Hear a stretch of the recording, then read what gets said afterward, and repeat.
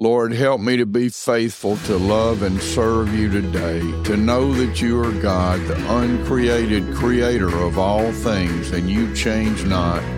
You are holy and perfect in all your ways.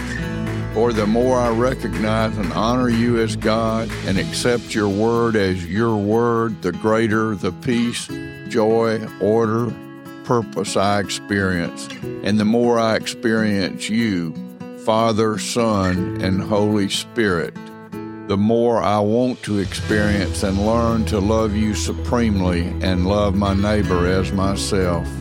And as love abounds in me, I recognize the beauty of your creation, while knowing that this world is not my home, but while I'm here, may I trust in you with all of my heart, lean not on my own understanding, but in all of my ways, my thinking, my speaking, doing, and being, acknowledge you and know that you direct my path.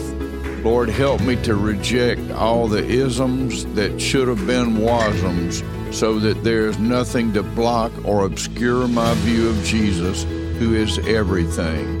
In his name I pray, amen.